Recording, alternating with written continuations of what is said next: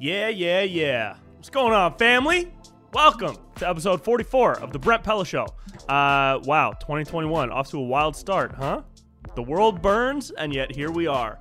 I am very excited to bring you guys this episode. This is with one of the most positive people I know, a really good buddy of mine, Alex Weber. But before we get into it, a quick shout out to our sponsor for this week's episode, Blue Blocks. I love Blue Blocks. You've heard me talk about them a lot. I put ads on videos. I'm going to promote them on this podcast. And I don't promote a company that I don't like.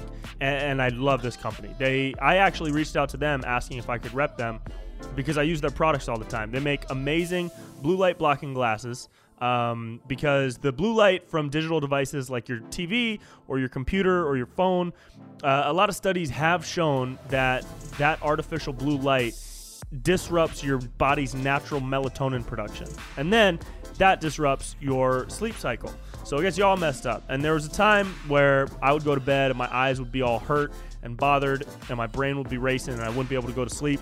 And it was because I was up late at night and the only light around me was coming from a screen and I was staring at that screen, just annihilating my eyeballs. But now I wear these Blue Blocks glasses every night when I'm editing, and they have a bunch of different ones. They have clear ones that I actually wear during the day, and they have these yellow tinted ones, the summer glows that I wear in the evening or at night. So get 15% off your order when you go to blueblocks.com. Use promo code BPS specifically for podcast listeners, specifically for Brent Pella Show listeners. Promo code BPS at blueblocks.com.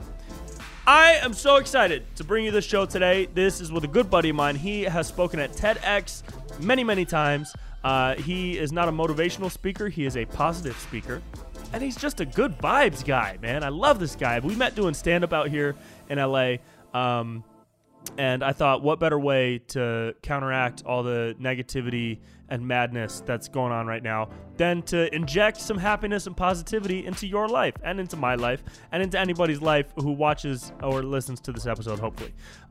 So without further ado, please welcome my good buddy, Alex Weber.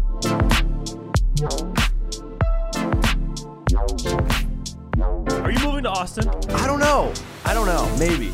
It's a maybe. Yeah. I felt like a little draw there. You know what's funny? My first time there, we were doing Don't Tell shows. My first time there, and I was going to the airport, and the Uber driver was this really cool, older black dude, and it only matters because he was super cool. Yeah. And I trusted everything he said. Sure. Just implicitly. Yeah. And he was like, so you're home now. I was like, what's that now? He's like, you're moving here. I swear to you. Really? That was 3 years ago. Wow. He just said that out of nowhere? Out of nowhere. Wow. He inceptionized me. That's hilarious. Yeah. He's like one of those, he's like a character in a racist Disney cartoon. You know? How like in the 50s, all the black characters were just like these like mystical, mysterious guys, and they would never, he's like that. Yeah, 100%. Like that. I trusted him implicitly. But I might, dude. I might. It's but I miss, there's such like a cool community here that I would miss. Yeah. I don't know. Well, what about work stuff? I feel like I could do it from both because it was all either live, like I was traveling everywhere, and now it's all like virtual. So it really doesn't matter. Even when live comes back, I think it'll be both. Live. So you're doing a lot of like live event type stuff, right? Pre-apocalypse, right? Like, unreal the difference in lifestyle. It's insane. So, but you were doing like American Ninja Warrior stuff now, but you were also doing speaking engagements. Yeah. And so now, are you doing all that stuff over like Zoom? Dude, I don't know what. Are you motivating people on Zoom while you're like not wearing pants? Yeah. Dude, so it's funny. So short answer, yes. Yeah. Longer answer is like, as a moral commitment, I'm like, I just started putting on dress shoes because I was like, you just. It's only for me, but I can't look down and see like whatever silly striped socks and like, you know. Yeah. But yeah, man, I mean, it was surreal cool. So I do positive speaking, which is my way of, I think motivational speaking has like such a connotation. And that's not even really what I do. But it's a lot of like. So you call it positive speaking? I do, but it's professional speaking. So it's speaking at, companies and colleges and high schools and organizations about self-belief and leadership and overcoming obstacles. And it's super fun. And I'll like use comedy and all that good stuff. And then American Ninja Warrior. So literally pre-apoc. Yeah, pre-apoc. Was like, bro, like 4 cities a week, speaking by day, and then at night I'd go to the ninja gym in that city, gearing up to compete on American Ninja Warrior for the second time. To compete? Yeah. Whoa. So I hosted with NBC American Ninja Warrior for 2 years. Yeah. And my job was literally to be a host who tried the most ridiculous obstacles and comedically failed. Right. So failed my face off. Yeah. For 2 years. They're all online. You can watch them. Millions of people have watched me fail, which is super, inspiring. Really makes me feel good. And then kind of got bit by the bug and started to compete. So competed last year. This year was set to. But I'm training. I'm training now. Training tonight. Are you competing with like crazy ripped CrossFit type people that have been doing this forever, or is American Ninja Warrior kind of like anybody can try? Such a good question. Both. Yeah.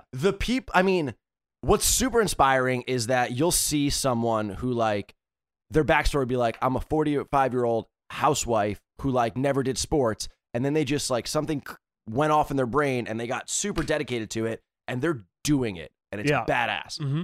And then you'll have like a gymnast, rock climber, parkour person who's just like been doing this. They would be doing this even if it wasn't a sport. Yeah. You know what I'm saying? Like totally. My buddy Kyle Soderman, fantastic dude, is just parkouring off buildings as we speak right now. Oh my God. And then he's like, oh, American Ninja Warrior competition? Let me go do that. Yeah. That's so wild. Okay, so now with the positive speaking stuff, you and I met doing stand-up probably, right? So far. It was so far stuff. Was where I really feel like that's where our friendship blossomed. I feel like it did. Yeah. Now, prior to that, though, were you doing stand-up? Were you like... Yeah, but I want to talk about the bro out, too, because, dude, I love you. I love you, dude. Come on, man. I really do, man. I remember the So Far Sound show we did. And for folks who don't know, So Far Sounds it's an independent music community. They throw like house party shows or, shows in backyard grottos, these really cool secret locations 100%. With awesome independent like artists. And in LA, they used to allow comedians to host the shows, and they do not anymore. Yeah, they stopped that. Uh-huh. Kind of like right after us, I feel like. And this is pre-COVID. They stopped it because, I don't want to like throw anybody under the bus, but a lot of us were killing that shit as comedians. Yeah. Me, Morgan, you, we were doing like really well, just opening the show with comedy, and then the rest of the show was music, and some of the heads in LA, I feel like they thought we were taking attention away from the music. Maybe. So they wanted us to stop doing comedy and just host and just give the rules up front and then intro the artists and then leave. Yeah. And that is how they wanted the host duties to go. But dude, the audience loved comedy up top. It was so unexpected. Fun. And all of us, there were maybe 1 or 2 guys that like, they would do like a rape joke, and that's not the vibe. No, it's not the vibe. It's very feel good. Yeah. But it was like happy and positive, good vibe type stuff. So like you, me, Morgan, Greg, we were killing it as hosts. And so I think when we got like new leadership in LA, they were like, these guys are like stealing our swag a little bit. Like, I don't think we should give them a platform. This is our platform. It was a hard stop. It felt a little weird. It was a hard stop. Yeah. But the one that I remember where like, because I feel like we knew each other in the comedy world, but like it's interesting because you'll meet people at shows, but you're not like totally hanging out. Everyone seems to be doing their thing. Yeah. And then at that So Far, it was a private show. And it was it the big house? Yes. Yeah, it was in the backyard. Dude, that was crazy. Oh, man. That was, and I think both you and I were just like being so bro-y. That's when we were talking about the like, how'd you get this muscle on your shit? That muscle, yeah. Hell yeah, dude, how'd you get that muscle on your shoulder, dude? Oh, yeah, thing's poking out. Yeah, dude, thank you, bro. What is that, dude? Your carotid? Yeah. It's my right nipple carotid. Yeah, carotid's looking dope, dude. Yeah, sick carotid, dude. Dude, it's good times, though. So during that time, you were doing... Did you start doing stand-up? Was that your first experience at, like, being live in front of an audience? Or did you ever do, like, public speaking type stuff before? Dude, I love the question. It's I got good questions, dude. You should do a show. Questions. I should do a podcast, dude. You got a setup here, bro. You got a setup. So all right, my like short background, and we're also gonna talk about mushrooms because Would love to. they're so involved in this. Oh, I love it. But my short background was like I was doing college lacrosse, which is I joke it's the broiest and douchiest thing that you can do, but I loved it, and I was on track to go into finance, and I was just like, this is not me. But like all my friends were doing, everyone was doing it, and then one night I just had this. I had started to like move in the direction of performing. I was in Philly, and I would lie to my lacrosse team. I'd lie to my fraternity. Where'd you go to school? UPenn. And Pennsylvania University. Yes. Okay. Yeah. And it's a thing. It's a thing. There's a lot of colleges in Philly, dude. Philly's the There's best. like 30 of them right Dude, across I'm the wearing street from each I other. spoke at Temple. This is a I Temple did a show shirt. at Temple. Did you really? I think. Temple's good stuff. No, St. John's. St. John's. Great. Or Great. St. Joe's? St. Joe's. Yeah. Great stuff. Bro, I did a show at St. Joe's. I think it was like 3 years ago, and I asked the program board that booked me if I could get tickets to the basketball game because I'm a huge college basketball fan. Yeah. And they got me tickets, and it ended up being like this crazy fucking buzzer beater. This guy hit the game-winning shot at the buzzer. Awesome, man. St. Joe's won. I was like surrounded by all these Philly dudes. Yeah. They were like, yeah, fucking yeah. And I was like, yeah, fucking yeah. It was amazing. It was so cool. That's literally every Philly dude. Yeah, Philly dudes are nuts, but it was great. But go on. Oh man, there's so many good things to talk about. That's one thing I do love about live is just like, and there's a lot of blessings to virtual, all that good stuff. Wait, so you were going into finance and okay, sure, we'll do that. Yeah. So I was like lying to them, and then like I would literally play in a lacrosse game Saturday, go to the fraternity party Saturday night, and then Sunday morning I'd sneak off to go do student films in Philly because I was just like, I want to do something performing. Cool. But like when I told, my bro friends, they were like, "It's queer, fucking nerd." Yeah, exactly. Not the most supportive. Sure. And but I was like, I feel like I have to do this. And then one night, this was the first time I'd ever eaten mushrooms in my life. I thought I was gonna see like dancing gnomes. It was not the case. Yeah, you don't. I made a campfire with like my 3 good friends, which literally just meant we burned magazines in like our dirt patch in the kitchen. Yeah. And I was just talking about life. My one buddy was like, write this down. So I just like wrote from the heart all night, woke up the next morning, read what I wrote, and I was like, well, that's it. And I stopped doing finance, started doing performing, made plans to move to LA. Wow. This is senior year of college? Yeah, senior year. So I literally stopped my major, stopped all that stuff, and I was like, the question was, what do I want to do with my moments on Earth?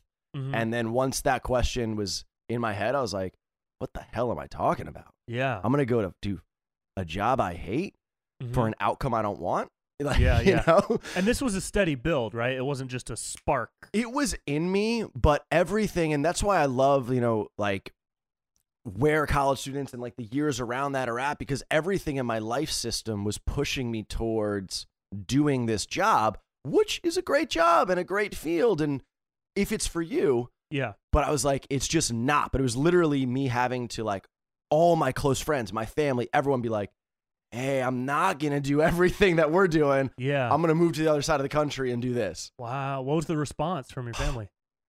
My mom and dad, bless their souls, they literally were like, think about it.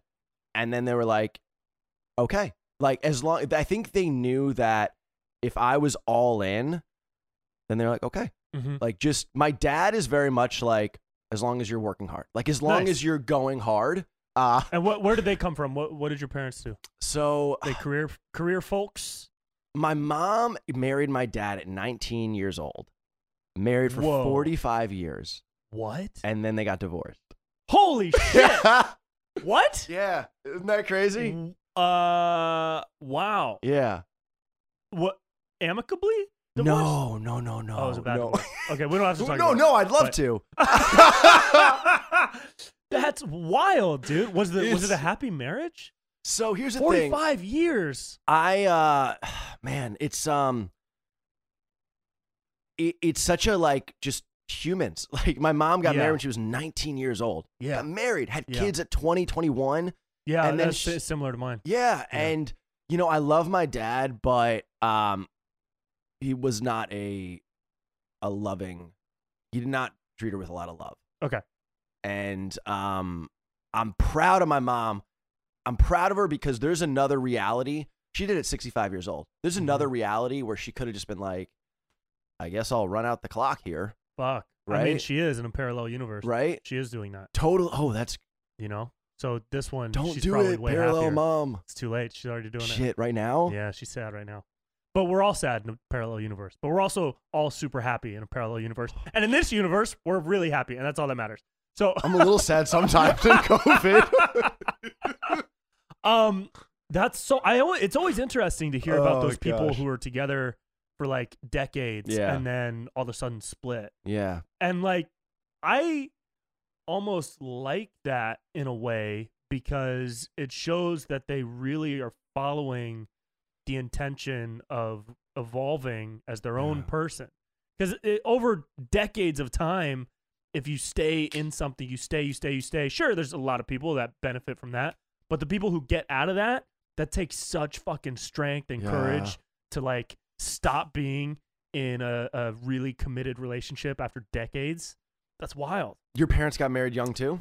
My mom was 22 or 23. Yeah. Dad was 20, 21. Yeah. Oh, or it was 21 and 24, something like that. Yeah. I think my dad was 21 when I was born, and my mom was 23, or maybe it was 20 and 23. It was something within that realm. Yeah. So your mom and dad, I don't know much about your family, but they're like, well, they're divorced now. Okay, but they're not that older than you. No, they're like 5 years older than me. We hang out all the time. No, yeah, it's. I mean, I grew up with my mom, so she was like my best friend growing up. It wasn't even like a mother-son relationship. It was like a hang out and chill. She's like my bro. I was like her little bro. Yeah, you know? Totally. We did like cool bro shit. You know, we went to Sacramento Kings games and snuck down to the locker rooms, man, and got autographs. It was great. That's so cool. Yeah, it was really cool. And so they found out that you wanted to bail. I know we're bouncing around. I'm excited. No, it's great. I feel like I just want to learn, and then we'll bounce around from time to time to side stuff. So best thing that I ever did, man, was I came out to LA and I'm like doing acting, you know, cool, because Entourage was on at the time, and I'm like, or like, you know, I had no idea what this world was, so I was like, I guess you do acting. And I just remember, man, I was doing acting and I was fine at it. And like fast forward, I did acting stuff. I was on Modern Family and Tosh.0 and like, cool. But doing it, I never really loved it. And at the same time, I was coaching high school lacrosse and I started doing comedy. And that was like the coolest experience because by day I was coaching high school lacrosse with like 15 to 18-year-olds who are like my dudes. And I love, best thing I've ever done in my life. By the way, I played lacrosse. Dude, no, you didn't. Yeah, I did. Bruh. Come on, dude. Did you not know that? I did not know that. So I played I wanted another sport because I was always like a 3 or 4 sport guy until high school. You're a 5. Now I'm a 12 sport guy. But once I hit high school, I focused on basketball. Yeah, you got game, man. I'm pretty good. Yeah, you got game. I'm pretty good. Yeah. But I wanted another sport for like the spring, and when I tried out for the lacrosse team, I had an ankle injury, so I could only try out for goalie. Oof. And I ended up being really good at goalie because I have really fast reflexes. So I was making all kinds of crazy fucking saves. We had this guy who played D1 lacrosse that was coaching us, and he was like fresh out of college, and he would pull all these moves. And I remember one time he did this like fake and then flipped it behind his head as a shot. Hell yeah. And dude, I was holding the net, right? And all I did was nice. And I blocked it with the fucking edge of my stick. Yeah, man. And I did it on purpose. And like, and he was like, "Holy shit!" I was like, "Yeah, you little bitch." And so I played goalie. I always wanted to play like midi or attack. You'd be great. Or something. Here's the thing, I just never got the stick skills down. Well, that's the like to play the sport, like to ante up and play the sport, you got to learn how to use the stick, which is like, it's a weird thing to use a stick. It is. With a net, and there's like variables in the net, all that good stuff. But people are always like, oh, it's like hockey. It kind of is, but it's like basketball. It's basketball. Because the crossover, the splits, the rolls, how you move an offense. And passing, and there's screens involved. I never played basketball, and I wish I did. Because I'm pretty wet with a lacrosse stick, and I'm like, use my hands. It's a similar thing. I mean, the coordination is completely different between lacrosse and basketball upper body wise. lower body wise, I feel like it's the same because it's short bursts of energy and there's a lot of lateral movement. Yeah. But if you were going to go from lacrosse to basketball, I think that would be harder than going from basketball to lacrosse. Do you ever have the thoughts now? Because it'll still play in my head of like, Yeah. all right, what if I just take a couple years and like I just go all in on basketball or lacrosse? Oh, like, yeah, dude. Maybe just one more run at this. Dude, I think about this all the time. I literally think about it all the time. Yeah. I'm like, bro, I think I could play like in Croatia. Yeah, for hell a yeah. summer. Oh, you could play in Croatia. I could play in like the Netherlands. Yeah. And make, $500 a month. Because that's what they do out there. They don't really make a lot of money. Right. Like there are so many professional basketball leagues around the world that are lower tier Yeah. and like semi pro where dudes play, Yeah. but they're getting paid like $1,000 a month and they're getting put up in an apartment for free. But they're playing because they fucking love to play. And the experience of that, like. And the experience of it. And you can play through like your 30s Right. that way. Right. You can't do that in the NBA. Yeah. Once you hit 30, it's really hard to get Yeah, into the yeah. league because teams want a franchise player that's younger that they can build up Right. in their system. So once you're 30 and you're out of the league and you're in Croatia or something, Yeah. like my buddy from Santa Barbara is playing in Sydney now, Orlando Johnson, amazing dude. And he was in the NBA for a while. Yeah. Now he's like, I think he's early 30s, Yeah. maybe 31 maybe. So I would hope that he has the opportunity to get back in the league if he wanted. But from a team's point of view, it's like, why would we bring on somebody who maybe has 3 or 4 more years left Yeah. when we could bring on Yeah. somebody who's got 10? Just the business side of it. Yeah, it's business. But I love. I mean, this is a tangent, but I've been fortunate to play lacrosse. I played in the World Cup with Team Argentina, which was like a bonkers. Holy shit. So you're good at lacrosse. So you played D1 lacrosse. I played D1 lacrosse, And then you coached. I got U.S. Lacrosse Coach of the Year. This feels like humble brag Are you territory. Argentinian? No, not a lick. How did you play for Argentina? So they're just super welcoming. What?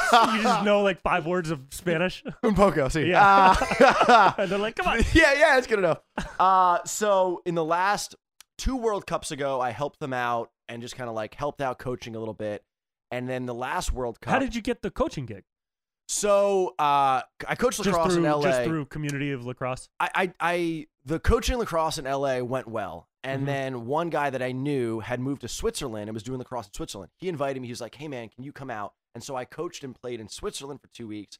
And then it was kind of like, dude, it's such a truth of life. It was just things lead to things. And then fast forward, I'd done it in 15 countries like Poland, Slovakia, Argentina, Bulgaria. Like I'd gone and played and coached. So I kind of had that muscle of growing the game. Yeah. And then Argentina has 3 non-passport spots. They're allowed it. So I tried out in America and then made it down to go play in the Argentinian National Championship. And then, yeah. Wow. So it's cool. That's amazing. Yeah. You played in the fucking World Cup, dude. Yeah, dude. I mean, it's, that was cool. That was freaking cool. Yeah. The best parts of that, man, honestly, were, and this is always the truth, it was the bro outs with the guys. Yeah. It's Oh the my hang. gosh. Dude, yeah. Did you get some run, though? Did you get some field action? Did you play? Second top goal scorer. You know what I'm Oh, saying? you scored? You scored a goal in the World Cup. In the Lacrosse World Cup, you scored a goal. I mean, 30. You scored 30 goals. I mean, this feels like humble bragging Holy stuff. shit, dude. Isn't this crazy? Second, or no? Second top goal scorer in the I mean, world. it's obviously not the prestige of the Soccer World Cup, which has the entire You world don't have to watching, just... But My confidence is so fragile. I'm You don't trying have to crush like you a little rock bit. me. I need to bring you back But down it to was. earth, I was getting humble braggy, so it's good. Bring me back. no, I want to know. So that's so crazy.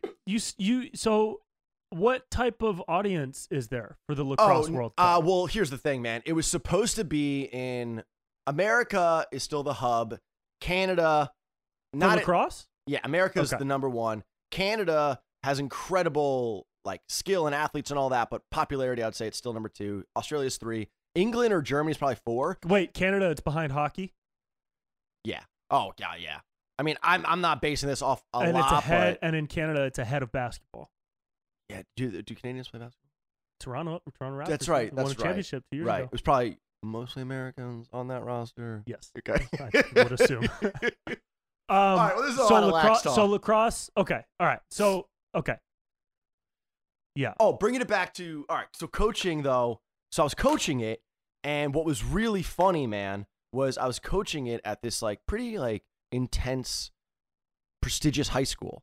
And the kids and I had a great relationship. The school hated me.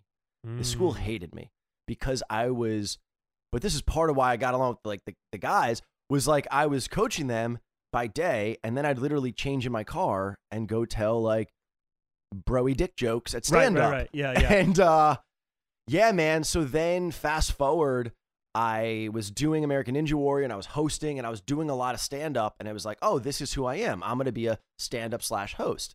And then this little like, I missed that one layer of motivation with the guys of like, not only are we having fun and joking, which was what I was doing with hosting and stand-up, but like, also I loved to like, bro, you didn't think you could do that, and now you just did that. Like that part of it. Yeah. So I started doing motivational comedy for like for companies. So or were you going to open mics like, you guys can do it? I believe in you. Knock, knock. Who's there? It's you. Open the door and let yourself in. Like that type of stuff? Honestly, that's probably what you did. Verbatim. Why'd the chicken cross the road? Because he knew he could. Dude, it was literally how do you prepare to do motivational comedy? So, I mean, there's so many different parts of this, but I literally was just like, I want to do this. I don't really see this in the world. There was a guy, Kyle Cease, JP Sears is like, yep. We'll talk more on it, dude, but like an idol to me. And like, of just combining humor with like a message, realness. Yes. Authenticity. Yes. Yeah. I love that, how you put that. Yes. Mm-hmm. And so I was like, you know what? I've never seen a motivational comedian. That's what I'm going to do. And then I just applied to these TEDx talks and I started to get them. And I was like, oh, cool. So what were you putting on your application? Like, I fire people up and make them laugh?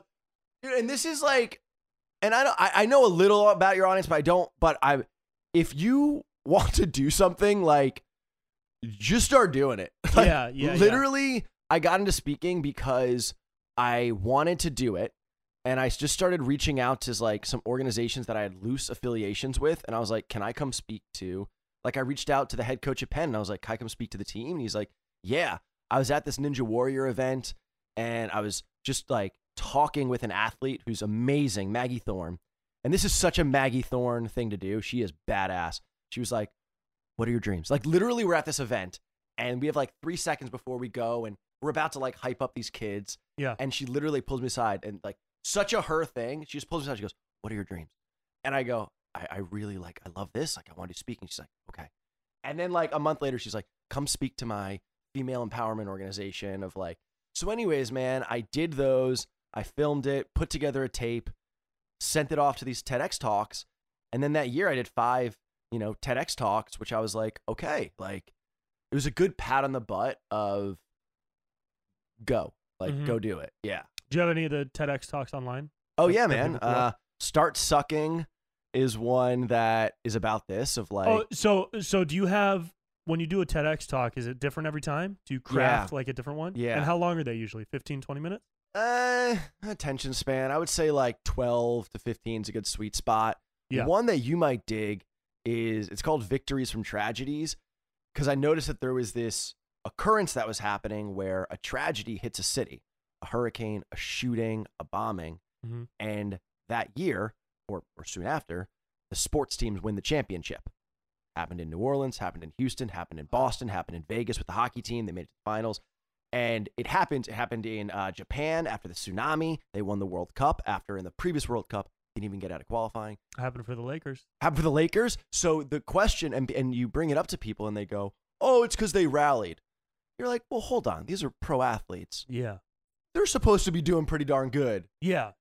I just found it fascinating that in this world of millions of sports performance, then there was this variable where all these athletes are just like, yo, you ready to win this?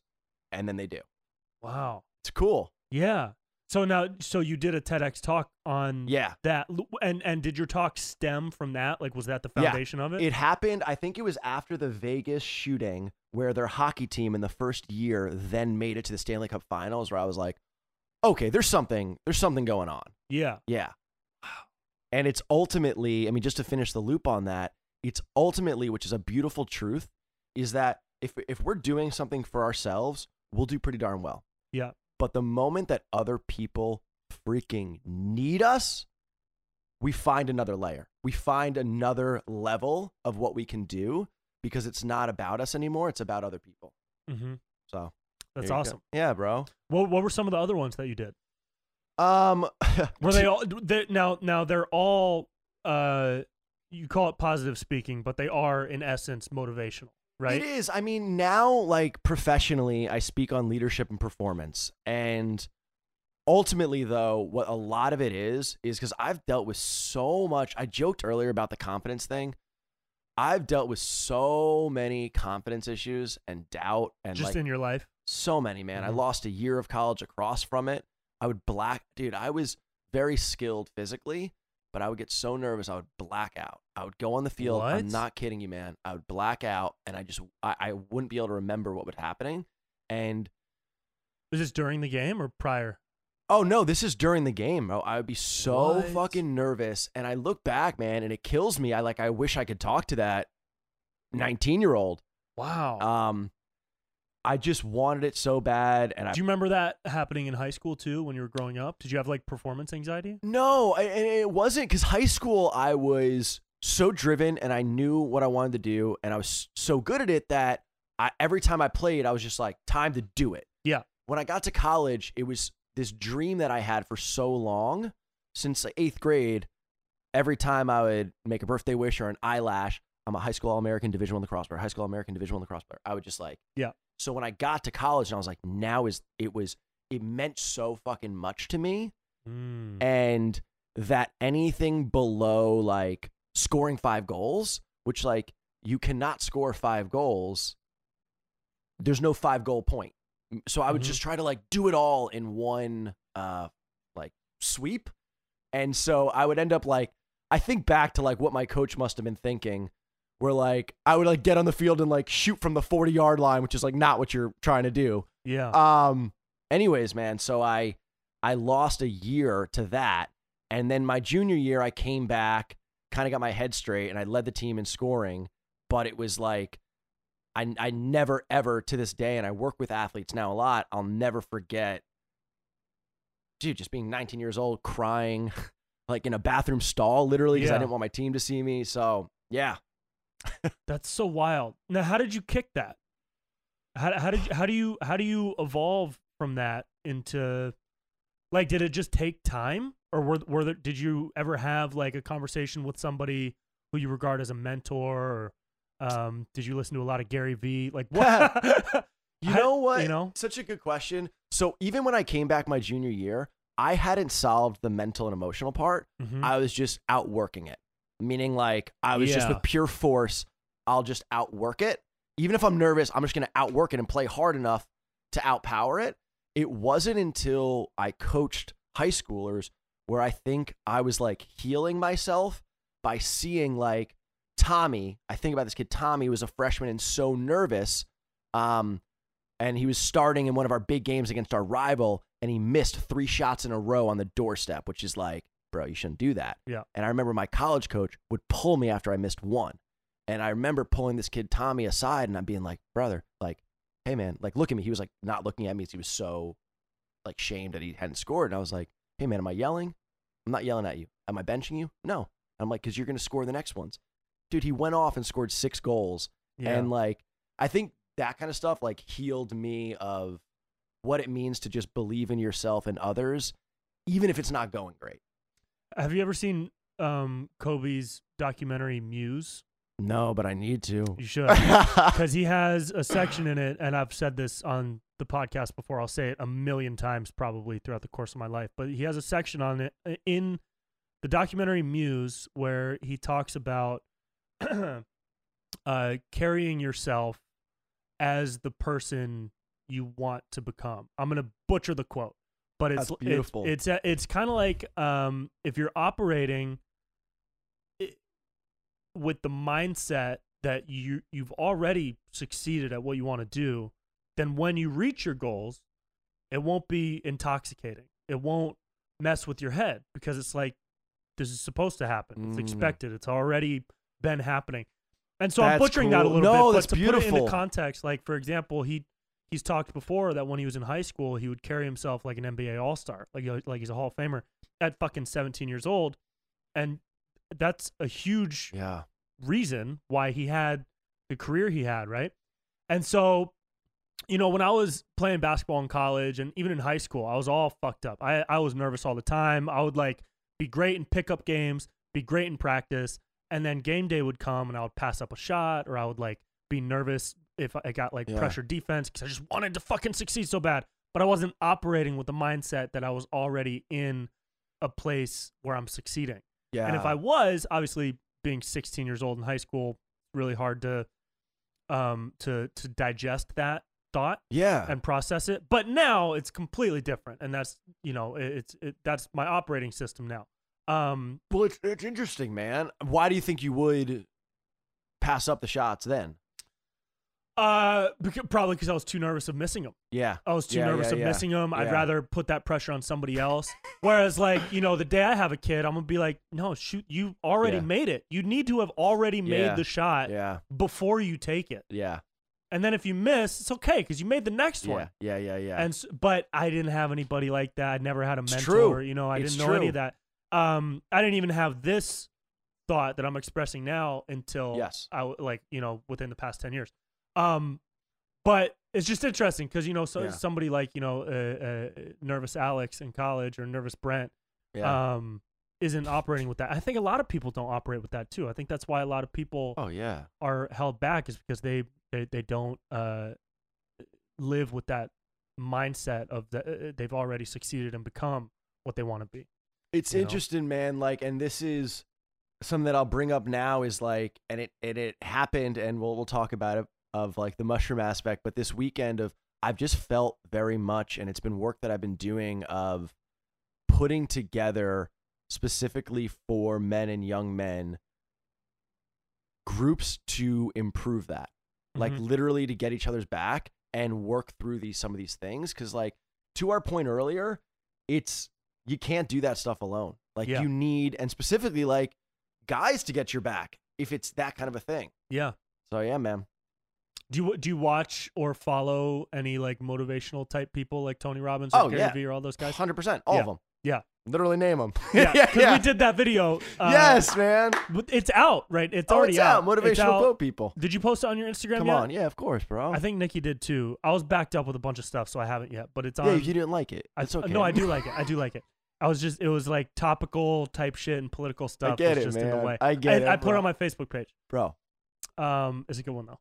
It is good. It is good. Who are your favorite people to follow? Who do you really feel like vibrational energy from?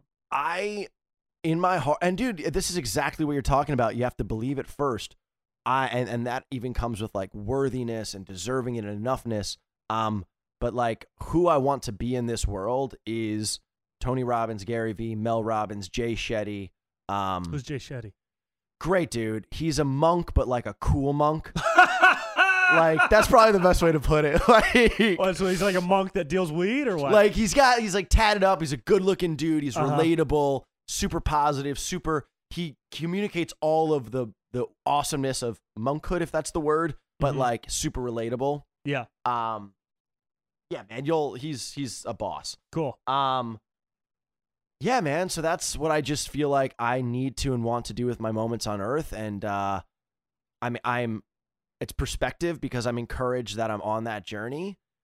But that's what I after that night where you did those mushrooms. What's your relationship with mushrooms been like?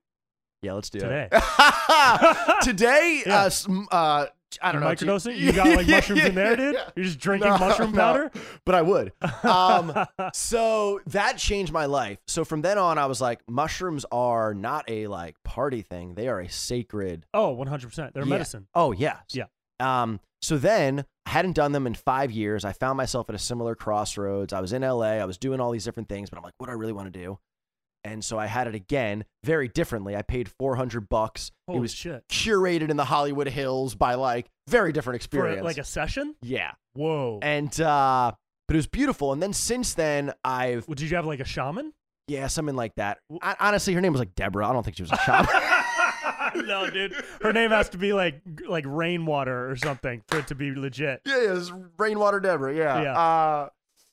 Was it you and a couple other people? Yeah, it was very curated. We like wrote and like had intentions going in, and there was guides. Yeah. Since then, I've also gotten back to like, so basically, man, like 2020 has not been my favorite year. Why not? And That's like, weird. I look at people who, listen, we can talk a lot on it, but anyways, I had found myself not really feeling like myself for a lot of it, and so I needed some kind of a kickstart, and just like, so this past weekend, I went out, got a Airbnb in Temecula alone, and was like, bro, oh hell yeah, I was like, you're gonna have some moments with you, and so that's really healthy. By the way, I do that a lot. Every couple months, I take a weekend to myself. I don't tell anybody where I'm going. I love it, and I just cruise. I love that. I just go. Yes, and usually I bring mushrooms. I think that's beautiful, man. Yeah, it's just. What I've found is it's a heart opener. And so that's where I had like a lot of beautiful moments. So I did that on Sunday night, and it was just like, it was so good, man. There was like healing moments of like literally me talking to little 7-year-old me. Good. Of like, yeah. And it's so funny, man. That stuff is easy to eye roll at or dismiss. Like, I come from East Coast type A, like, it's easy to dismiss that stuff as like, yeah, you're going to talk to your little self. Bro, we're just big kids. Yeah, we're just big kids. Yeah. So, but I had an interesting moment, which I haven't brought up to anyone, but this, I mean, you're the dude, is of envisioning my future. Like, I was talking to little me, 7 me, and then I want to keep exploring it, but it was me, the future me, talking to me. Ooh. And that was something really interesting. That's cool. Because I was like, oh, of course. Like, if I can be here and talk to, I say 7-year-old, but it was like, I was going back to some of my like moments that I didn't love being a kid and talking to that me. Why wouldn't that exist for the future me talking to me now? Yeah. Of course it does. Did you get a download? Yeah. I mean, honestly, the biggest part of it was, and this is all part of it, man, of like, I'm forming these like men's groups of, my basic thing was I made a list of men I admire and I'm not on the list. And the basic, what came to me was like, become a man you admire. Become a man you admire. Like, you can, of course you can. Yeah. So let's do it. Yeah. Yeah. That's awesome. Yeah. And the men's group, I have a few friends in like the spiritual and conscious communities that have done men's groups or women's groups or empowerment things. And I think it's really cool. I think it's great. I did kind of that last time I was in Austin. I was hanging out with JP. We did a version of that.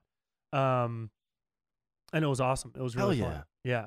Well, the one that I'm forming now is I have not seen someone do it for the bros.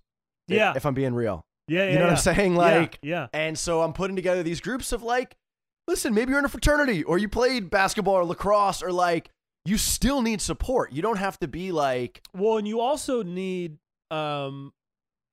like a channel for emotional expression without feeling hesitant because you're going to be mocked or made fun of. You know, the way I would for sure make fun of my friends in college for getting 100%. Emotional. Be like, shut up, you little bitch, dude. Drink that Fireball, bitch. Yeah. It's time to go, dude. It's time to crush puss, dude. Shut the phone. I want to hear about your fucking dreams, dude. We got dreams tonight of crushing puss, dude. Until it's 3 a.m. and you're on the porch hammered and just eating nachos. And then that's when the sharing happens. Yeah, 100%. Is over a bucket of nachos at 3 a.m. That's really cool. So you're forming the groups. Mm-hmm. Are you still doing mushrooms regularly? Or is it only on those trips? I want to keep them as a, I don't mean to be like cliche with it, but like a sacred thing. So I'm right now, I currently with 2020 and everything like that, I do feel like now is the time to heal stuff. Mm-hmm. Like it just is. And to really, get ingrained of, God, dude, your biceps fantastic on that. Oh yeah, that's real. Yeah, I'm very vascular. I got distracted by Brent's image of just his physique. Are you kidding me? Yeah, that's the banner for the podcast on the TV over there. That's, distracting. I'm really good looking. I'm in really good shape. I'm very good looking. I've actually been vegan all week this week. Have you? How's that going? going? I'm trying to recover from all the Christmas stuff I ate. Oh, I totally get that. Because I was doing pasta and heavy stuff, Dude, and I love cream your pasta and cheese. cooking. Oh, bro, you got to come over for Pasta Sunday. Stop. When I move into the new place, I'm gonna start doing Pasta Sundays more regularly. Oh, bro, my mom's Italian. Ardelia Canzanero. Yeah? I'm in. What's your last name? My last name's hers. Oh, Canzanero. Do you know where she's from in Italy? Naples and Sicily. Her family's from Yeah. Naples and Sicily. Yeah. Those are two very different places.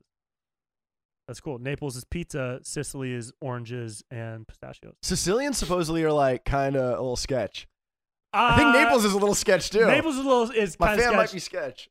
Sicily is like historically where a lot of the families have come from, like the Got big it. families. Yeah, right? I'm in the families. Yeah. Yeah.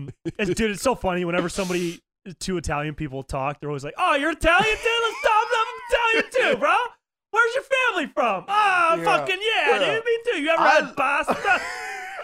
I love Italian culture. It's my Morgan's favorite Italian thing. too, right? He's half, I believe, he's or a maybe a little halfie. less than half.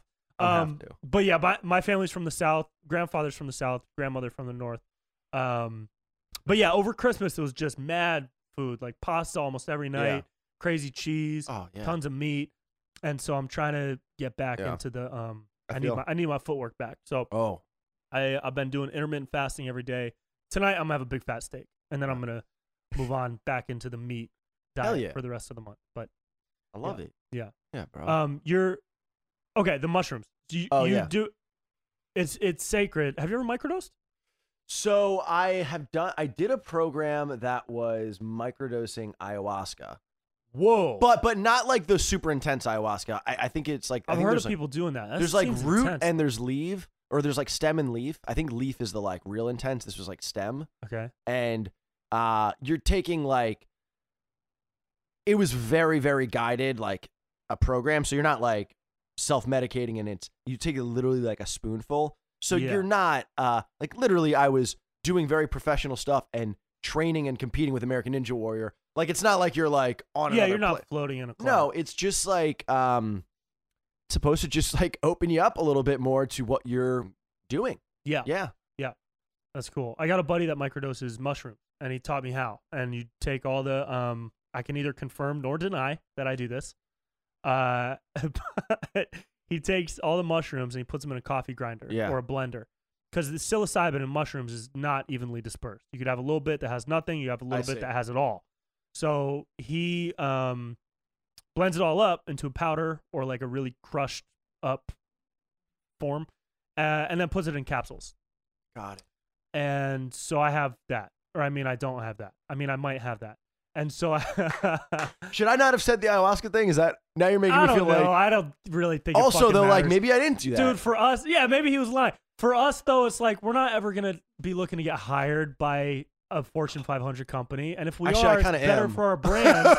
Yeah, I mean, fuck it, dude. Those people are all doing shit. Yeah. Honestly, people do meth that work for like that are like financial advisors, and they're doing meth at noon. It's crazy. What people I think are going to and need to keep growing up with and maturing Also, is I'm sorry to interrupt, but I actively want to bring the stigma down from mushrooms, which is why I really enjoyed talking about it. So you know what? Fuck it. I have that in my room right now, and I'm microdosing every once in a while, because it's a medicine, and when you treat it like a medicine, it helps. When you don't abuse it, you could abuse Tylenol and get super high. But you treat it like a medicine because it helps. Although fuck Tylenol because Big Pharma, whatever. Totally. So I would love to bring the stigma of mushrooms down.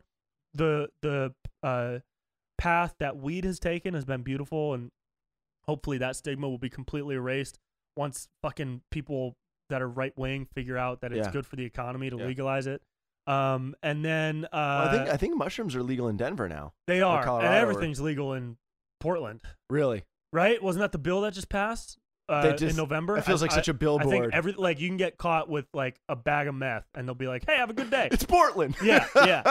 Yeah. That's funny, man. I would love for there to be no stigma for mushrooms. Yeah. And for that to be fully decriminalized. Well, I cannot confirm or so deny the ayahuasca mushroom thing. Maybe I'm just talking out of my ass. Yeah. Maybe I'm not. Maybe. Um, Yeah. So, okay. So what do you, are you trying to do like a long TED talk, like a TED special? Is that something that's ever happened before? Or where are you trying to take the positive speaking?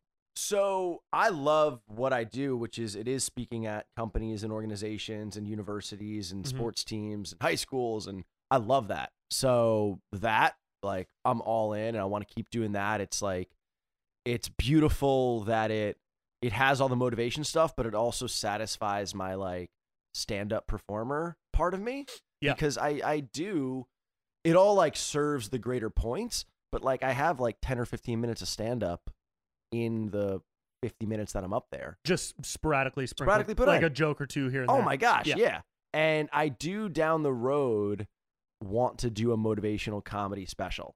I think like Mark Birbiglia is a good example of like, you know, there's a way to do comedy with like storytelling. Yes. Yeah. Yes. He does different, obviously, because Yes. he's more comedy and Totally. storytelling. But yeah, that's really cool. I don't know what Kyle sees. Kyle sees, he's very much now in coaching. I don't think he does stand up anymore. Yeah. But he started as a stand up. Yes. Yeah. And honestly, you know who does it the best? The people that I've seen do this craft the best, which is mix comedy with like merit, are pastors. Right. Pastors are freaking funny. Yeah, dude. They're energetic, they're great engaging, stage presence. and they're there for like an hour. Yeah. Granted, Headliners. they don't have to come up with a lot of their content. And they have no openers. Who do they have opening for them? Jesus? Jesus is opening for the pastors? Dude, that's it. Yeah. Following up on that. Oh, gosh, That's man. cool. Do you go to church? Are you religious? So it's funny, man. My mom being, you know, she was Italian Catholic, really repelled the church after that because I think she had to deal with a lot of like, you know, organizational BS. Yeah. So I joke that I'm new to religion or new to spirit. No. So let's separate religion and spirituality. But I sometimes go to church, well, when it was live, because I loved the community feel. Yeah. I just loved it. Like, oh my gosh, man, 100 people are all here vibing. Like you look around, everyone's just like, eyes closed, feeling good. Their music, like churches do it right. Their music slaps. Yeah, like, yeah. So I would go. I need to learn more about Jesus because I don't know about that part of it yet. Like, but the overall like what spirituality stands for, I'm in. I love the like betterment and community and feel good positivity. Everybody's a family. Yes. Yeah. I love that. Yeah. I never went to church except for funerals growing up. Oof. That was interesting. Yeah. Reason to be pulled in. Yeah. That was it. But I feel like I might just start going every once in a while just to check it out. Kind of. Yeah. You know? Oh man. Come to Mosaic with me. Okay. And Vintage also is where I've started going recently. Yeah. Sure. I'll go to church with you, bro. Bros, I'll go to church and pasta? Church and pasta, bros? Name a better combo. Church in the morning, pasta at night, baby. Bang out a lift. I was thinking about going just the other day, just to like be in a space that's peaceful and quiet and positive. Yeah, man. I'm not interested in accepting Jesus as my Lord and Savior. Although I respect everybody who does. It's totally cool. I would never talk down on that or shame that in any way. Right. But I have my own system of belief that's helped me through challenging times and continues to do so. I'm curious on that system of belief, man. That sounds beautiful. Yeah, that's all. What I just said is complete bullshit. I have no idea. But it makes me sound cool, and that's why I have a step-by-step system. I have a step-by-step plan called Brent's Guide to Being Spiritually Dope. Yeah. The Father, the Son, and the Holy Sickness. Yeah, I feel like I've adopted tenets from multiple religious ideologies over the years, and I continue to do so. And I bring some in, and I toss some out, and I bring some in, and I toss some out. Oh, I love that, man. And it's to me, it's just about what works for you. And for some people, every single word in the Bible works for them. Fucking great, dude. As long as you're not hurting anyone. And for other people, every single thing that L. Ron Hubbard wrote works for them. Totally. And, you know, a little weird. A little bit weird, but you know what? Yeah. Don't hurt anyone, and we're good. So for me, it's like I've read Taoism and Buddhism and That's beautiful. some other stuff. My best friend for life is Muslim. And his whole family was born in Afghanistan. He's the first in his family to be born in America. We grew up together, and he's spoken to me a lot about the Quran and a lot of the teachings of the Quran. And there's a lot of love in the Quran that I really identify with. That's super cool. Yeah, so it's just about, and I'm still learning. Like, I couldn't tell you a passage from the Quran right now, but via conversations like this and with other people and just random readings once in a while. Well, I think we should. I mean, to get a better sense of what I believe in. Teams are dangerous, man, and like this even goes into politics, and it's dangerous when we say this is our team, and I'm not open to anything else that's not our team. Yeah, and I think that's like, it's just not the way to be about things. Like, you can be passionate and confident and fiery about your beliefs while still being open to like the awesomeness of other people's beliefs. Yes. Yeah. Yeah. That's the tribalism thing. Is like there's a toxic level you hit in tribalism. Tribalism is like inherent. It's just natural. We're all gonna have a tribe of friends that we get along with better than those types of people. We're all gonna have a sports team that we like and we fucking hate the Raiders. Yeah. But when it gets toxic is when you stab somebody for wearing a Raiders jersey. Yes. You know? Yeah. So the levels of tribalism, some are healthier than others. Yeah, the current one, and we don't have to go into too much, but the current big teams of red and blue is not good. Oh, it's wild, dude. I've been purple pilled. What's purple pilled? You know the phrase, you've been red pilled. Yeah. From Matrix Yeah. is where it started. But now it's like when you get red pilled, the connotation seems to be, oh, you recognize that Republicans are getting everything right and conservative values are what's going to bring this country forward. That, to me, and maybe I'm getting it wrong a little bit. Oh, and blue pill is you see the demo. And blue pill, yes. So purple is your combo platter. Yeah, purple is you realize, oh, all these people are fuckheads, and this is ridiculous. And while not everything is able to have a middle ground, on the whole wide scope, when you average it out, most things it will point you toward the middle. Like some things I believe fully left, some things I believe fully right. But having taken the purple pill, I feel like I have seen a lot of madness on both sides. Oh, yeah. That people are kind of refused to see. Madness and also goodness. I mean, one thing that I love about the travel part of speaking, and I'm sure you're saying with stand-up, is like, it's brought me to places where I've done cities, Philly and Phoenix and New York City and all that. And then also, man, I've done talks in like Missouri. Small town Arkansas. Exactly. Yeah, I've been to Nebraska and Iowa many times, and such good-hearted, beautiful, high-character people. Yeah. And it's a shame that we think the people in cities are terrible or the people in rural America are terrible, because they're not. Yeah. They're awesome. Dude, they're just so living nice. different realities. So different. Yeah. Yeah. And that's why I loved traveling. That's the biggest thing I missed from stand-up. Same. Well, second to actually doing stand-up. Totally. But like, even more than the cool conversations with folks after the shows or like selling merch or hanging out with other comics. Second to actually performing is traveling for me. Yeah. I loved it, dude. I've seen the coolest fucking places. I drove all the way across the entire state of Missouri once to do shows. And it's beautiful. And that's part of the whole purple pill that I've swallowed, is just being able to see and experience the people and cultures that make up America. You want a purple pill, dude? Yeah, dude. I'll give you a purple just pill, don't get baby. it with your may or may not mushroom pills.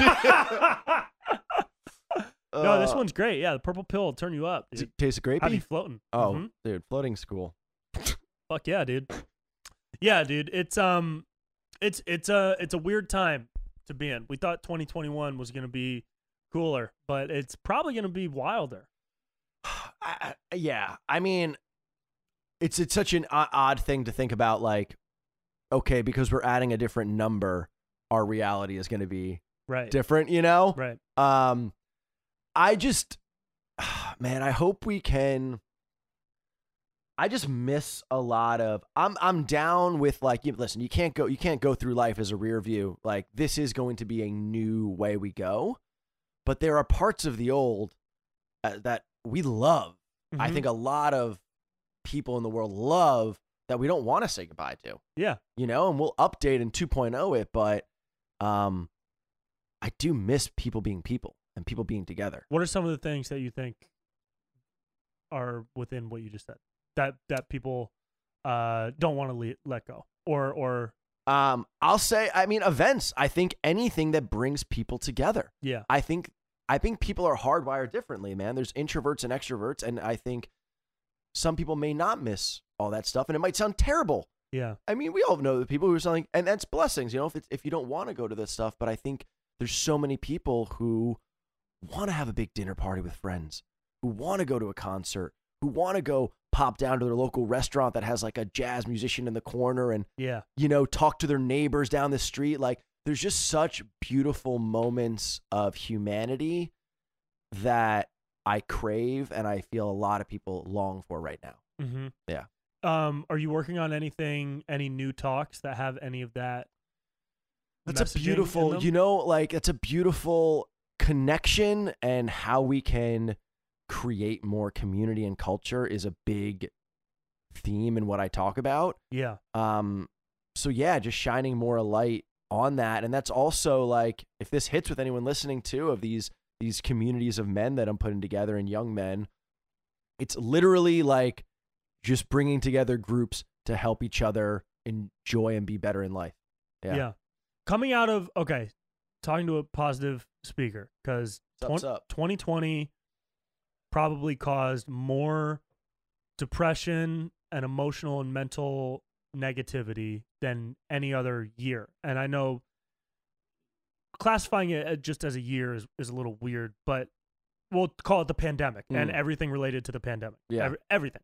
Job losses, business closures, mask mandates, politics, social movements, justice, and police brutality cases, and the landscape of events that happened between March and December of 2020 has caused more negativity than probably any 9-month span, at least in my lifetime.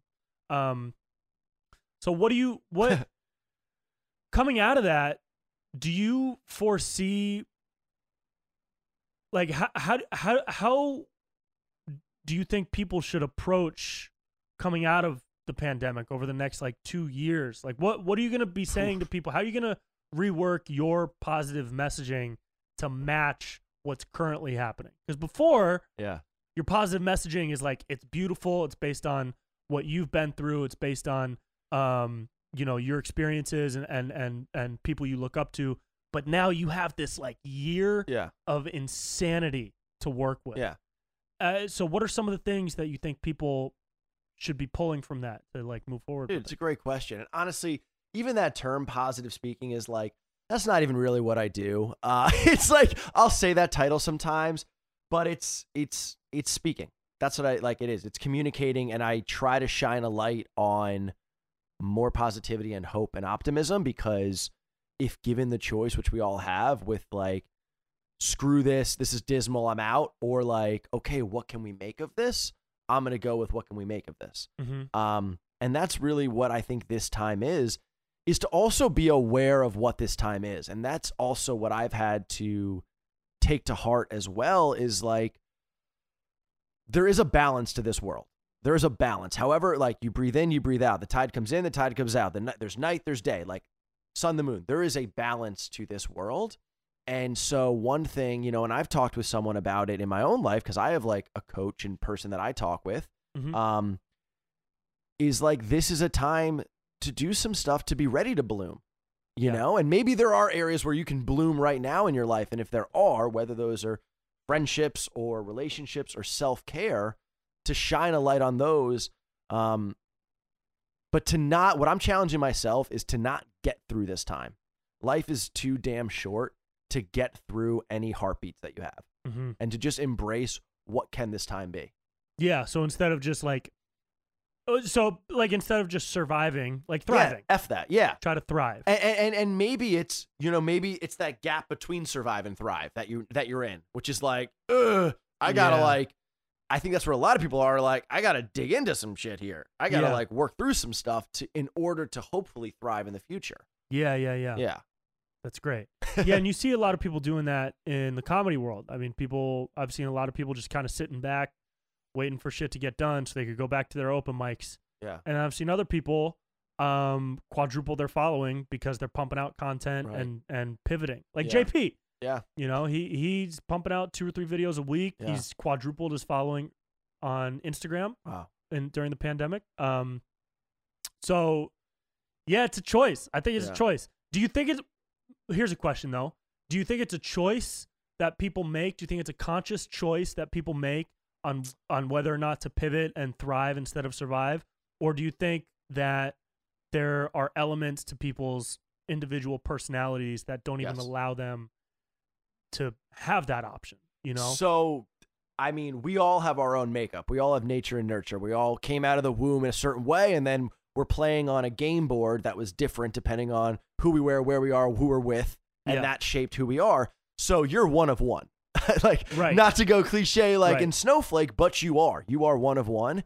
And I think it's super important that I communicate as positive as I am and as happy as I am and as much as I love life, which all those things, man, I do. I get sad. I get super bummed, negative and depressed, and like mornings are tough for me. And that's the moment when I wake up where I really, really, really have to like focus and try to chip away on little things that get me back to feeling good and feeling excited and engaged in mornings, this life. Huh? Mornings are where I've navigated that. And I have little tools that I have in my tool belt to help me, whether that is like having something in the morning that I'm excited about or engaged with, whether that's like listening to positive tunes or like reciting, I am beliefs about me and my life and what I want for myself. It goes back to the Kobe thing, like envisioning that future self. So anyways, I just don't want to ever come across like delirious, go lucky, happy guy 24/7, because that's not who I am. Right. Yeah. Do you have a morning routine? I am formalizing that now because just like sports, like I'm realizing the importance of structure with it. So I'm kind of looking at the different tools that I have, and I want to make a recipe and a routine so it's just going. Yeah. But those ingredients, like waking up, and I think that space between when you wake up and when you get up is a beautiful, you're half in subconscious dreamland, you're half on this planet, and it's a pretty like sacred moment to like focus up and ingrain some stuff. Yeah. Set a tone. Yeah. Yeah. Yep. I wake up, as soon as I wake up, I like sit for a few seconds and I look at the window and just see the light coming in. Love that. A little bit. Have my moment. And then I immediately chug this much water. How much water is this? I chug a full one of these. Love that. What is it? It's on your bed? 18 ounces. Yeah. It's right next to my bed. It's on my nightstand. Yeah. So I sit up out of bed, throw that water in my body. Yeah, get it in Suck there. it down. Yeah, I'm with you. Yeah. Cold shower. You do a cold shower. Freezing cold shower. I would do a cold dip if I had a pool or something. That's part of my dream, yeah. Have you seen the Tony Robbins documentary? You see what he has? Yeah, it's badass. That little fucking I love it. Dip station. I want that and a steam room. Yeah. That's part of my future self. Yeah. And then 15 minutes of yoga and then I'm in. When do you check Then your I'm in phone? my day. Not until after the yoga. I love that. I don't check in with the world until I've checked in with myself. You like that shit? Snaps. But sometimes I'll do yoga and then I'll work out immediately, and then I don't check my phone until after the workout. That's cool. But usually email right after yoga. But social media not until after workout. Do you wake up same time every day? I am now. I'm starting to now. Yeah. I'm starting to do 8 o'clock. Because you probably do stuff at night. I would like to get that to 7. I do. I'm up really late. I'm up until midnight or 12:30. Yeah. I need my 7 to 8 hours. With you. Yeah. I would like to do I would like to be waking up at 6:30 or 7, but as soon as stand up starts up again, I'm going to be out every night until 12 or 1, and that's just not possible. Yeah. So, I don't even go off of wake up times anymore. I go off of as soon as I'm in bed, I need 8 hours until I'm getting out of bed. Yeah. So if that's at 2 a.m., sometimes I'm doing these videos overnight. I'm going to bed at 5 a.m. Yeah, damn. And so I'll set my alarm for 3 p.m. Or whatever it is. Yeah. And it's cool. It's once you get into that routine, I come out and make my smoothie. I do coffee sometimes, and it's all a yoga. It's all somebody described it to me once as or a yogi described it to me once as like yoga isn't just yoga poses and stretching. The mentality of yoga, finding your yoga can be you wake up, you boil water, you put it in the French press, you press down slowly. Something meditative, simple. It's meditative to get you into your flow of life, whatever that is. So for my buddy, I forgot what his was. His is his smoothie. He does his morning smoothie with like 30 ingredients because he's got all these crazy powders and shit, and like organic fucking nuts named Brian or whatever. And so that's his yoga. Yeah. And you can find your yoga, and it should be yoga and stretching because it's very good for your body and will help you live longer, but it doesn't have to be. It can be something else, so that's been really important. I love that. Yeah. Yeah. I love like active meditations, which like I like doing dishes. I like folding laundry. You like doing dishes, bro? I don't love it, but I like that I'm simple, focused on one thing. My mom likes doing dishes. It's the meditative quality of it. It's simple. You're focused on something. It's with your hands. It occupies that side of your brain. Yeah. But yeah, man, I love making the smoothies too because people make fun of me because I'll put anything in it. I'll put cauliflower and Brussels sprouts because like what? You just want to get them in my body. That's crazy. I just want to get it in my body. It might not be a smoothie. Doesn't it taste like dirt? Yeah, it's awful. But no, it's not that bad. It's basically I blend a salad and then I chug it because I'm like, do you put salad dressing in there? No. Maybe I should. What are the ingredients in that salad smoothie, dude? So it changes depending on what I got, but always carrots, celery. I love like lemon, ginger. If I got a little apple or blueberry. Okay, so you're going like juice style. Well, I blend it. It's a smoothie. Yeah. But and then if I have like a vegetable like cauliflower, Brussels sprouts, I just toss it in, just like get in my stomach. Okay. Yeah. What about like proteins? Do you ever do nut butters or powders or I do milk, a little. milk? I mean, especially with Ninja Warrior, I just don't want to get big. I'm bigger now because of the last 6 months of like whatever this time period, but now of these last months and the road ahead, I want to just because quite literally, like you need to be strong and solid, but you need to be pretty dynamic. Yeah. Yeah. So I try to not do too much protein. Yeah. Cool. Yeah. Cool. Yeah, that's wild. I used to do smoothies like that with the ginger and a bunch of veggies, but now it's more recovery and muscle building. Yeah. Because I usually have I haven't even had it yet. I'm gonna have my first smoothie. I'm gonna watch after you. this. I'm gonna watch and you. What do is it? It's 12:15. So mine's what do I do? A banana. I do pea milk from plant plants. Pea plants. Yeah, pea plants. Okay. it's got a lot of. It's really good. It's got like aminos and omegas and 8 grams of protein per cup. It's phenomenal, and it tastes like milk. It's delicious. Banana, pea milk, almond butter, collagen, and hemp protein or some other type of veggie protein, and then spinach and frozen blueberries. And it's a meal. It's a meal. Oh yeah. It'll keep me going all day. Yeah. When's the next time you eat? Maybe I'll have like some meat sticks or some like organic jerky as a snack, like an hour or two later. And then maybe 3 hours after the smoothie, I'll have a big meal. Yeah. Like a bunch of eggs or something, or like bunch of tuna, 2 cans of tuna. And then maybe another snack later, like some nuts or whatever I didn't eat before, like eggs or tuna. I'll have it later. Yeah. And then dinner around 8. Nice. And then 3 hours. I don't eat for 3 hours before I go to bed. Yeah. I'm trying to, trying to eat at like, especially with like the trainings, eat at like 6 or 6:30 and then not eat again after that. It's tough. Around like 10 or 11, you get pretty hungry, but I'm just like, I try to like breathe through it. Yeah. And then Dude, it's hard to eat on the road when you're doing shows on the road. It's really 100%. hard. You know what I found is a good little hack is just going to grocery stores. Yeah, that's what I started doing. Yeah. You got to. Yeah. I would go to grocery stores and get like prepackaged chicken or whatever that's pre-cooked. Yeah. But sometimes the only grocery store is Walmart. I know, man. But they have an organic section now, so I get like the 5 pre-packed salads. You'll love this, man. What is it? Walmart is the biggest, like one of the biggest Amazon-y things in the world. But why is it that I have a like endearing mom and pop feeling about it when I go in there. About Walmart? Yes. Branding. How is that They possible, built that man? shit so perfectly, dude. Because everybody they showed in their commercials looks like your grandparents. Right. The greeters in the commercials, they look like your grandparents. Their logo is a little smiley face button that looks like it's from the 80s. Yeah. All that shit. Like they built their brand to look mom and pop. Yeah. And even it's so simple too. It's just blue, and then Walmart is big, bold letters that don't look metallic. They don't look futuristic. They look like if you took the Walmart logo and you put it in a pamphlet from the 40s, it would fit. Yeah. It's not like what's a good example of something now that's like I don't know, like the new Burger King logo, or like all these logos that get like updated or whatever. Like, Yeah. Even Vaughn's is like big giant red letters. It's in your face and shit. Vaughn's is... I don't fuck with Vaughn's. Yeah. But I think that's a big part of it. Yeah. You know? And they suck you in, dude. They suck you in. Oh, I used to go to Costco in college. We'd get tons of shit. Oh yeah? Yeah. But I like Ralph's.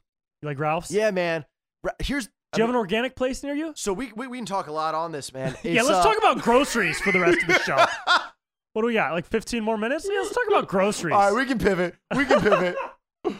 People are like, wow, that really went off the edge there at the end. I was with him for the lacrosse and the motivational stuff and mushrooms, but about the time we started gawking on Brent's biceps, that's where we went off the rails. All right. Well, now you've been doing online stuff. So Yeah. have you been doing corporate events? Yeah. Now, nothing live though? Or have you done any live stuff? No, the only live thing I did was I talked to some in Austin, some American Ninja Warrior young teams there, distancy, whatever. But I haven't done live. Since March 7th. Yeah. And I miss it. Are you gonna jump back on it as soon as you're able to? As soon as I fully understand, why organizations and universities, associations need to be cautious and safety first and all of that good stuff. When it does come back to being a reality, heck yeah, I'm all in. Yeah, all in. Yeah. I'm a lifer with this, man. I've had the heart-to-heart moments of what I want to do with my time on Earth, and it's this. Cool. And that's also led me to these groups and forming more virtual communities for betterment. Cause I do one-on-one, I work with a pro athlete, a pro golfer now on, the umbrella term is mental and emotional fitness, but really what we do is we just talk about life and talk about things going on in his life and just getting a little more clarity and support with it and strategy. Yeah. You're going to write a book? Yeah, man. So that's on the I'm going to write a book. I hope you do, man. Yeah. I almost, when you started talking about all the religious stuff, broism popped in my head. Broism, that's but I don't want to hilarious. put you in a box. All right, man. this isn't about me. I totally interrupted and stole your thunder. I was on the I want to know Brent about your Pell book. show. No, I asked you, I said, are you going to write a book? And then I immediately said, I'm going to write a book. That's my ego, diving Here it for an is. opportunity. Yeah. So page 1. That is part of your plan. 100%. If you can even call it a plan. 100%. I need to, where I'm at in my journey is I need to plant that North Star of, branding exactly what we are. And even the fact that I'm bouncing around of I'm a professional, positive. I need to kind of, so there's a title that I've been workshopping for it. But I know the content is what I'm so passionate about, which is people believing in themselves, being honest of the goals they really want. And then the how, the book is how do you make that happen? So whatever you want for yourself. Okay, awesome. Having awareness of really what you want, but then how do you overcome the fears and the failures and the challenges to actually do it? Cause that's been my whole freaking life. Yeah. So yeah, man, the working title is, I'm not sure if I'm supposed to, whatever. Is you don't have to if you don't. Is fail proof. Cool. Become the unstoppable you. You need to copyright that immediately. Okay. Please don't steal it. Don't if you're steal listening. it, guys. Just it's 2020. We're all come on, we're doing we're our all best. trying. Yeah. Please don't steal it. You like that though? I do. Okay. I like it a lot. TM. Is that what people do? Mm-hmm. C with the little circle. C with the around circle. it. Yeah. Yeah. That's great, dude. Oh, okay, cool. Thank you. I Man. love it. I think I that's really appreciate cool, that, bro. Yeah, and the TED stuff is awesome too. What I'm most excited for is to see the people around me, like you or JP or Morgan, who's doing all. They're between. Let's just take that example, okay? Me, you, Morgan, my current roommate, Yeah. who I will soon not be living with, and I love him, but I'm just moving. Yeah. And JP Sears. Yeah. We are all in a similar world doing very different things. Yes. And what I'm most excited for is to see in the next 10 years Yeah. what new blueprints we each create. You know? Ooh. Because like Andrew Schultz Yeah. created a blueprint. Beast. And he did it himself. Netflix gave him a bag of money, and then he did it for them. And he did it without anybody else. He put all his money into his own spot, did it all. He created a blueprint for himself. I see that, and I'm like, dope. Fuck that blueprint. I'm going to make my own. I love that. Right? And so now you're making your own. Morgan's making his own. JP's got his own. And I'm just stoked to see what I love that, man. What kind of building that blueprint yields. You know what's also cool about what you said, man, is you said 10 years. And that goes to the patience piece of like, because in my head, I'm like, in 10 years, like, I almost like my shoulders relaxed a little bit when you said that. Yeah. Because I wasn't like this spring. Dude, that's what I was doing 5 years ago. I was like, dude, I'm going to have $1 million by 26. You know, I mean, I'm 17 right now, but totally. Hypothetically, when I was 25, 5 years ago, totally. I'm 17 right now. And let's talk about age after this. Yeah. Sure. Yeah. We won't. I don't share my age. Do you not share your age? I always say I'm 17. Because you like, are. Always. Because I am. I'm just telling the truth. But I mean, I think I'm on one of those weird like YouTuber celebrity websites, and they have my birthday, so it's easy to figure out. But you could also just listen to me when I say that I'm 17. Anyways, the patience thing is so fucking huge, dude, because it's just like I can't stress it enough. It's something I remind myself of every day because I remember starting stand up and being like, oh yeah, I'm gonna have a special in a year. How could I not? I'm amazing. Yeah. I think I learned it more being in LA than I would have learned it anywhere else because I was forced to see. Yeah. Like it forced me to be like, oh, this takes a long time. What is your, or is this unfolding? Or are you keeping it tight? Just what is your blueprint? Oh, I don't have one. Yeah, I don't have one. Yeah. Okay. I mean, I do, but it's like I'm just gonna keep doing. I'm just gonna keep moving. Yeah. You know, I don't have like. Win it like if you're a basketball player, you have win an NBA championship as the end of the road, right?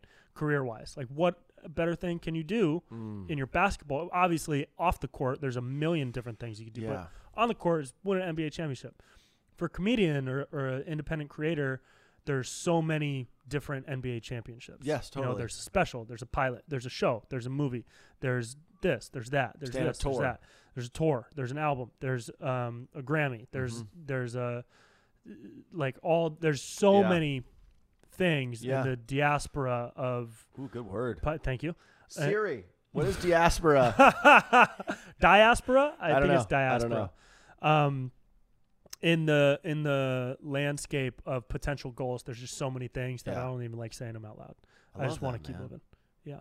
Yeah, man. That's you're reinvigorating me of like also, and we'll talk more about this, but like you've reinvigorated me of. I think I stopped doing more comedy just because of what I'm reinvigorated to bring comedy back into my life more, especially in this chapter. Yeah. Yeah. I think you should. Thanks, bro. I'm excited for you, dude. Yeah, man. I'm excited for you, bro. We haven't talked about dating or love life. I will save that for the next one. Okay, man. Yeah. Yeah. Where can people find you if they want to watch your TED Talks and everything? Hell yeah, man. Or if they want to be part of your men's groups. Yeah, bro. I appreciate it. I'm Alex Weber on all of the things, and I'll send you a That's link. I'm Alex. I am ALEX. Yes. So you have to spell I'm. Yeah. So I appreciate it. I'm Alex Weber on all the things. So letter I, letter M, I'm Alex Weber. Alex Weber with one B. Yeah. I gotta make that less confusing, and then I'll get you a link for the men's groups. But yeah, I'll put it in the YouTube I'm passionate about it, man. I Cool. really think it's gonna be a beautiful. If you're like longing for that brotherhood piece, I think it's gonna be a good thing. Amazing. Yeah. What's your favorite TED Talk that you've done? If you could pick one, you've done a couple, you've done a lot. I would say Start Sucking is jump in with that one. Okay, make sure you type that into YouTube and not Pornhub. So you get a very different. I know some of the comments. Don't type that it into people Google. Wrote, I was like, Just come type on, it into YouTube. Dude, I love you so much. I love you, bro. Truly, thanks I for admire vibing, you. Dude. I admire you, bro.